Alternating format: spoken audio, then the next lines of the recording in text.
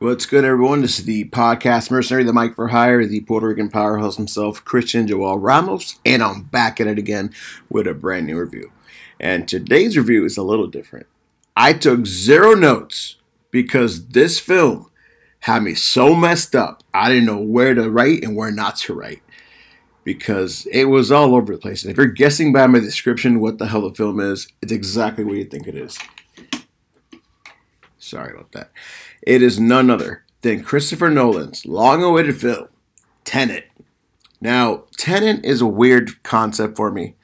I love time-traveling movies. I just hate explaining time travel in films because every time travel film does not follow the same laws of physics or in laws of how time travel actually works. So, the beginning of the film, you see a scenario where you're approached with what you seem to be a raid at an orchestra because some sort of evil terrorist group breaks in this orchestra somewhere in somewhere Norway, Finland, somewhere up there in the Arctic, right? In this opera house, and I don't know if they're apprehending people, keeping them hostage for money or ransom, something out of the sort. And you're introduced to the main character, who's just called the protagonist, essentially. He has no name. He is a secret cover-up agent.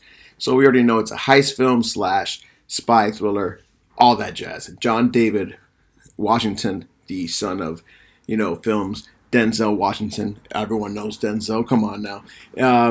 He is great. I've seen him on Ballers these past few seasons, and I love this kid. And I'm glad to see he's actually getting... he was in The Black Klansman, which I've yet to see. That is a tragedy on my part. I should have been seen and reviewed that film. I might go back and rent it just to review it because I heard such sparkling reviews about him. So JD, as his unc Sam Jackson calls him, he is a great actor. He's not just the kind of actor that does the roles like Ballers, but Ballers is not exactly a litmus test for acting ability. Black Klansman sure is. So if they trust him enough to carry a film as the protagonist, like literally and the character, it means something. Like he has some sort of spark. I don't want to say nepotism because not every actor's famed child is good. A lot of actors have trash kids. Their kin cannot act. Rest in the laurels, end up getting drug addictions and spending all their money and being burnouts because they never had aspirations of their own. That's just how history of actors' kids have been the last 30 years.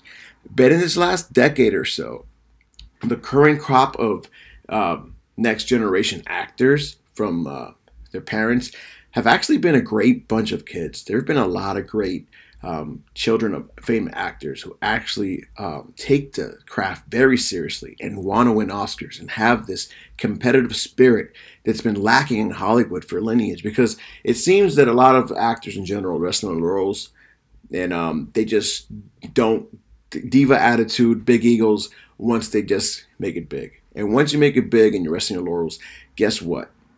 You become full of shit. You become full of yourself. A lot of actors have this tendency of thinking with this big air around them that I'm hot shit. I no longer need to try. No, you got to try. Everyone's got to try. This is a job at the end of the day. And if you're trash your job, don't expect accolades and promotions, meaning bigger payouts for your next films. So a lot of the next gen actors, I call it like next gen because it's, an actor. He becomes famous. His or her child grows up in a lavish life, not actually living through any of the struggles their parents went through. And they are kind of like ingrates. They're not self-aware and like humbled by the fact that, I have a choice without much hurdles, except for auditions. Because again, yes, your famous child can get an audition based on nepotism and how good their parents are. But at the same time, it can hinder them because the expectations are so damn high that you pretty much are caught in this double-edged sword of you better either be the best bloody actor you can be and really show like that's, Johnny Depp's daughter, or that's Denzel's son, or that's, Martin Lawrence's daughter. Like these are literal people. Like You don't give 20-year-olds these kind of expectations because their parents are great actors or great comedians or great whatever performers. So for JD to take this mantle, take it serious from the get-go, take acting very seriously, and really hone his craft. I love this kid. I think he's going to be a great future Oscar nominee. I'm calling it. He's going to be an Oscar nominee within the next 10 years, even if, dare I say, winner, because he's a young actor that gets it. A lot of young actors don't get it. They don't get the whole struggle of acting and human, like, because a lot of what acting is you're playing the role of someone else's life, playing the aspect of living in someone else's shoes. If you don't know how to live in someone else's shoes because all you know is your life, you're living in a freaking bubble. And that's the problem. A lot of these rich kids grow up living in the bubble, not knowing people from outside circles because of, fear being used for their money or the resources. I get that. At the same time, there are a lot of kids that grow up in lavish lives who are actually decent actors, like Ice Cube's son, O'Shea Jr. Great actor. Like, playing your own dad is not easy, especially when his dad gave him the most shit because he is his son. He expects him to be phenomenal. So he didn't get that job right away. He had to audition with like 300 other Ice Cubes. Okay, so let's get this shit straight. If you got good parents, they're going to push you regardless. So with that little rant being over, let's go on to the main topic here, the movie Tenet. Now, I refuse to take notes from the jump because this shit was going forward is back, back is forward, left is right. Okay, so this might be the most obscure review I do, which is great because it's going to allow me to do a non-spoiler review in a way, so you can just watch this. If you want to know what the movie's like from just hearing me speak without giving any actual detail, this is that damn review because I'm going to be losing it. Okay, essentially, he is trying to play this character that is the leader of this mission, and his mission is to take down such and such. In order to do so, he's taught or is informed of this new skill called inversion. This you see in the trailers, okay? Inversion, where instead of shooting the gun, he kind of like reverses it and the bullet goes back in this chamber.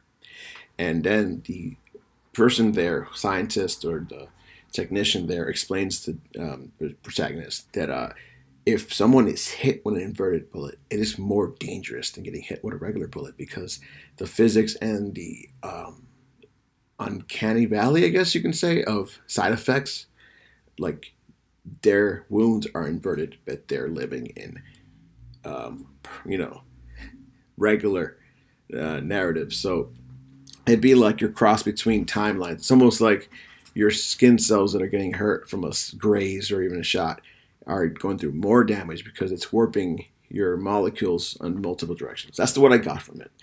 She explained, the more I explained, the more confusing it's going to get. So I'm not going to explain it. I get it. This is very simple. Don't think too hard when you watch the film. Take it at what it's for. A heist, a drama, action, thriller, blockbuster, everything.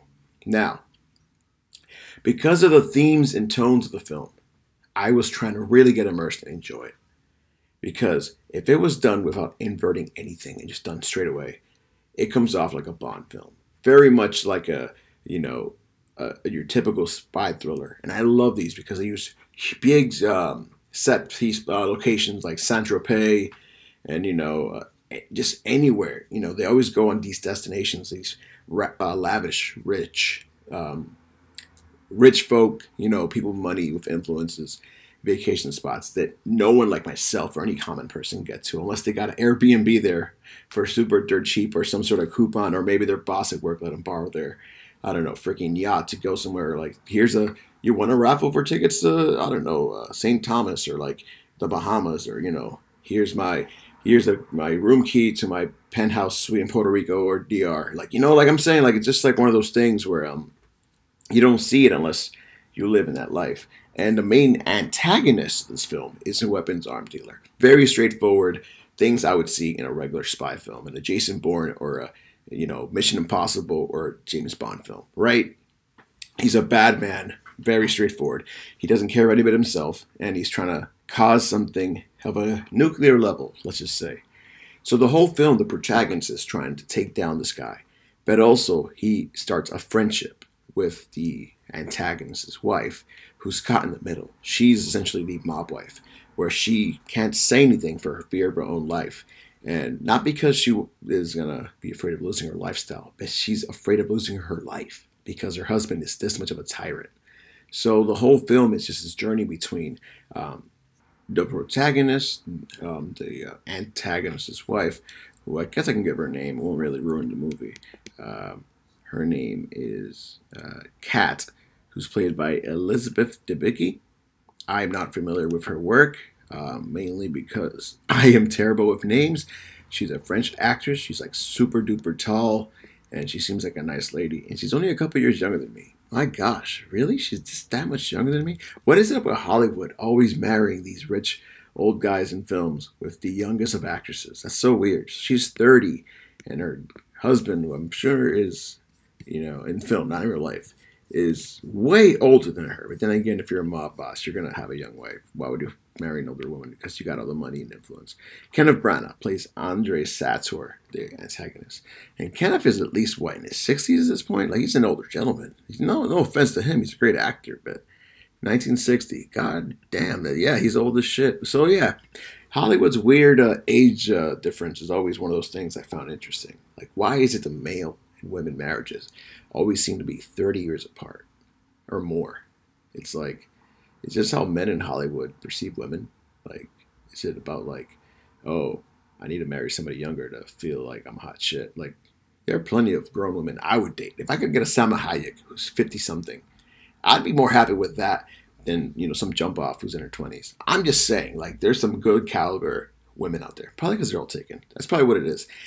What am I doing? It's going off topic. No, it really isn't, because it plays into the character he plays. The antagonist is essentially this rich scumbag who just sees women as objects, who doesn't give a shit about human life, who literally is on a suicide mission to do something really nasty. And he is your typical rich scumbag asshole. There's no redeeming qualities. Like, usually in most films, you find characters that the bad guy is somewhat relatable or has some sort of like, twisted logic that makes sense, but the way he's going about it is, no, this guy's an asshole. This guy doesn't give a damn about anybody else but himself. And even as a kid, and he barely puts his child in first instead of himself. So it's essentially an old school heist film. There's no deep meaning besides the fact that this guy's bad. The good guy's good. The wife is in the middle playing neutral because she's just thinking about her son and her safety. Oh, and we got Robert Pattinson playing Neil, who's the sidekick essentially to the protagonist, which is weird because Neil gets a name, but the protagonist doesn't. And that's the whole thing about this. They have this weird kinship. Like, they're both in the same. I mean, they're not both at MI6. Obviously, one's British, one's American.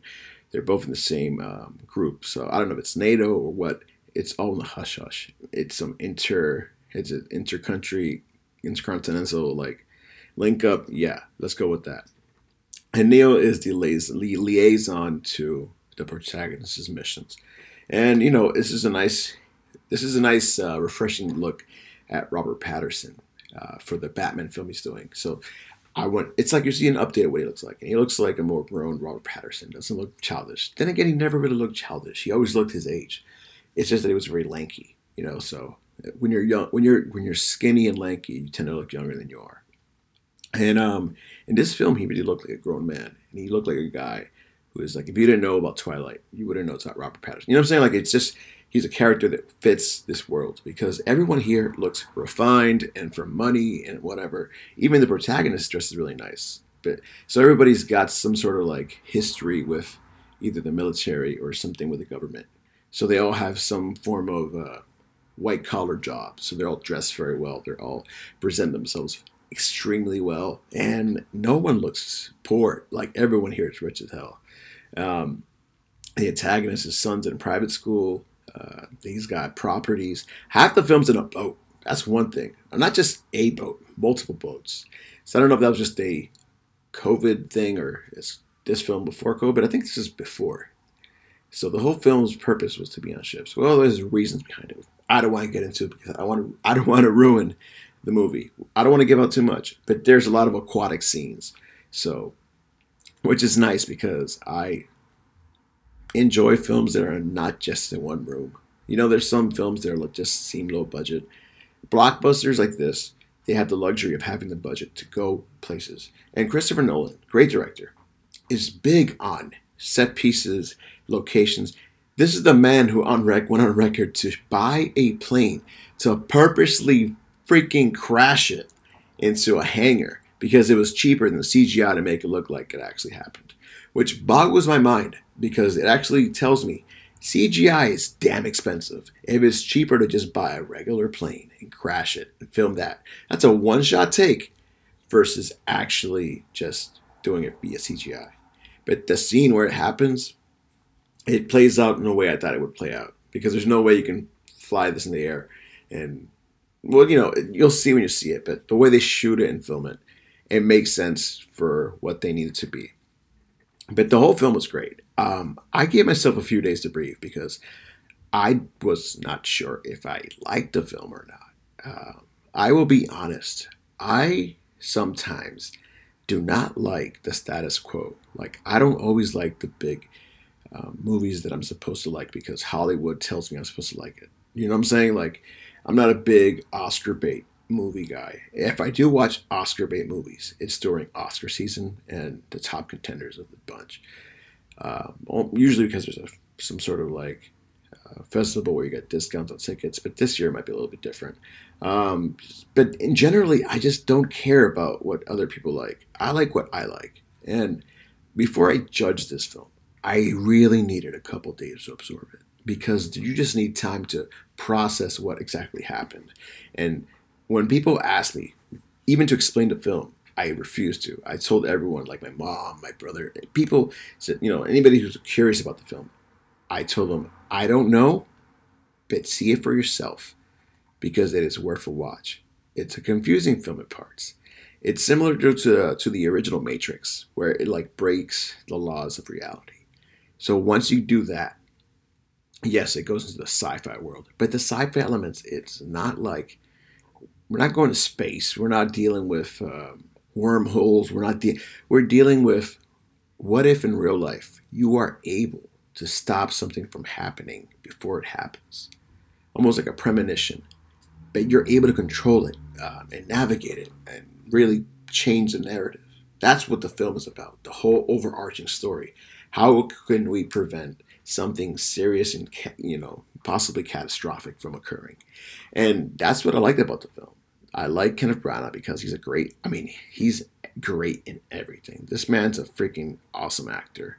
I know he was definitely won an Oscar somewhere. He's just one of those actors that if you see him in the film, you're like, yep, it's going to be a good movie. He doesn't do bad movies so often. I mean, yes, you know, no one is quote unquote perfect because, of course, you know, everyone's got their, dare I say, they do films for money. So, not necessarily, but he had a film, what was it? Death on the Nile coming out, looks great. But he is also in Murder on the Orient Express. And it's the exact same role from Orient in the what is it? Death on the Orient. I'm fumbling because I'm so excited. Whew. Murder on the Orient Express. He's returning as Hercule Poirot, and I didn't know this was a series. I knew that Murder on the Orient Express was the book. I didn't know there was more books. So Death on the Nile, it looks pretty cool. And again, Death on the Orient Express was a very peculiar film, but it was like hit or miss. But I liked this character in it. The film wasn't terrible. I quite enjoy it. I mean, this guy is really good. He was in Macbeth. Oh, wait, I said the word I'm not supposed to say. And he's been in a lot of big role movies. Pretty sure he either directed or starred in. No, he definitely directed the first Thor film, I believe. I believe so. But he's one of those actors that's an actor's actor. And I'll see any movie with him in it. But I mainly watched this film because of Christopher Nolan hyping the shit out of it. Because, you know, with the whole COVID-19 situation and dealing with the the pandemic. It's been tough. Theaters have been struggling to stay open or even want to reopen. My current theater, I live in Massachusetts, my current theater doesn't even allow you to buy sodas, which is mind-boggling because it's like, I understand food. Like, you don't want popcorn because kids can be dumb and toss popcorn at people, like, jokingly, and that's, you're transmitting germs. But I figured they were going to have like 20-ounce sodas. Not the, you fill yourself, but you can buy, just like the Dasani water. You can just buy sodas. And I can just open it up and drink it in my chair and put it away. Nope, they didn't even have that. So, like, you have to either go full or, like, super hydrated for every film, which is bonkers because blockbusters are always 2.5+ hours these days. I mean, don't get me started on the Avengers. There's no way I could have made it through the Endgame if I didn't have a sip of soda, water, or something to keep me there. And, like, it's tough. It's like a really weird time. But up the road in New Hampshire, which I don't live far from, people are having popcorns and sodas. It's kind of hypocritical considering we're neighboring states, but I don't want to get into the logistics of the pandemic. I know it's serious. I know people are dying. I know people have been affected by it, and I don't underplay it. But I just think, in my personal opinion, we can't just have 20-ounce sodas prepackaged. I'm just saying, I stay in my socially distanced chair. I drink my socially distanced soda, and I take my bottle, throw it away. And mind you, I was the only guy in the theater. I was 100% by myself. No one else bought a ticket. I went in a weird time on purpose, so I don't have to deal with people. There was many showings of this film, and I was completely alone. So I could have been a bad boy, snuck in a drink, and I should have because I was mad dehydrated. I don't know. That's just me. I don't know if the governor wants to change things, but I'm not here for political or to give my opinion. I'm here for the film. And yeah, let's get to the point. Watch this movie. I don't know how to explain the film to you without ruining it. I don't know how to explain the plot without ruining it. I don't know how to explain anything of importance that will sell you to watch the movie without ruining it. That's why it's been so secretive in interviews. And none of the actors have really expressed their thoughts on any bit of the movie at all. So this shit is fire. Litty like a left titty. Watch this in theaters with friends, family, not kids. It'll confuse them. Not because it's violent, ultra violent. It's PG-13. I'm pretty sure kids can handle it. It's just, you try to explain this film to adults, you're already cracking your skull. Imagine trying to explain this to children. Hell to the no. I'm not letting, no. Parents, don't put yourself through the grief. Make this a date night film or a guys or girls night film. Do not watch this movie with your kids because they're going to never shut up and ask a trillion questions. Because even I, who's seen the movie a couple of days later, am still deciphering certain things that I probably missed. So don't save yourself the trouble. Again, at first I said I did not like the film. I was fidgeting in theaters, reaching for my phone, which I rarely do. But I don't think it's because I didn't quite enjoy the film. I just think it's because I was dehydrated and really needed something to calm me down. And watching a movie this long, it's exhausting. And you can't even enjoy a drink while watching the film. It really takes me out of the movie. Like, I need to at least, I don't care about food. I need a drink. I need a soda, water, Powerade, Gatorade, whatever. Something to hydrate me through 3 hours. If it was a 1.5 hour movie, I could have powered through it. But I can't focus in theaters watching long films if I can't even enjoy it with a soda. Like, the popcorn doesn't bother me either. I just need something to drink so I can keep my mouth, hydrated so I don't have that feeling of, I feel sluggish because I'm dehydrated. Like, it sucks. But it's a movie I recommend you watch at home so you can pause it, so you can really absorb it and take it in pieces. Nothing to take it away from seeing in theaters. But if your theater ain't letting you having a drink, don't watch this movie in theaters. Watch it in theaters if you are just coming from dinner and just had everything, you filled up. You went to the bathroom, you already had water. I mean, my theater allowed me to bring in a water bottle.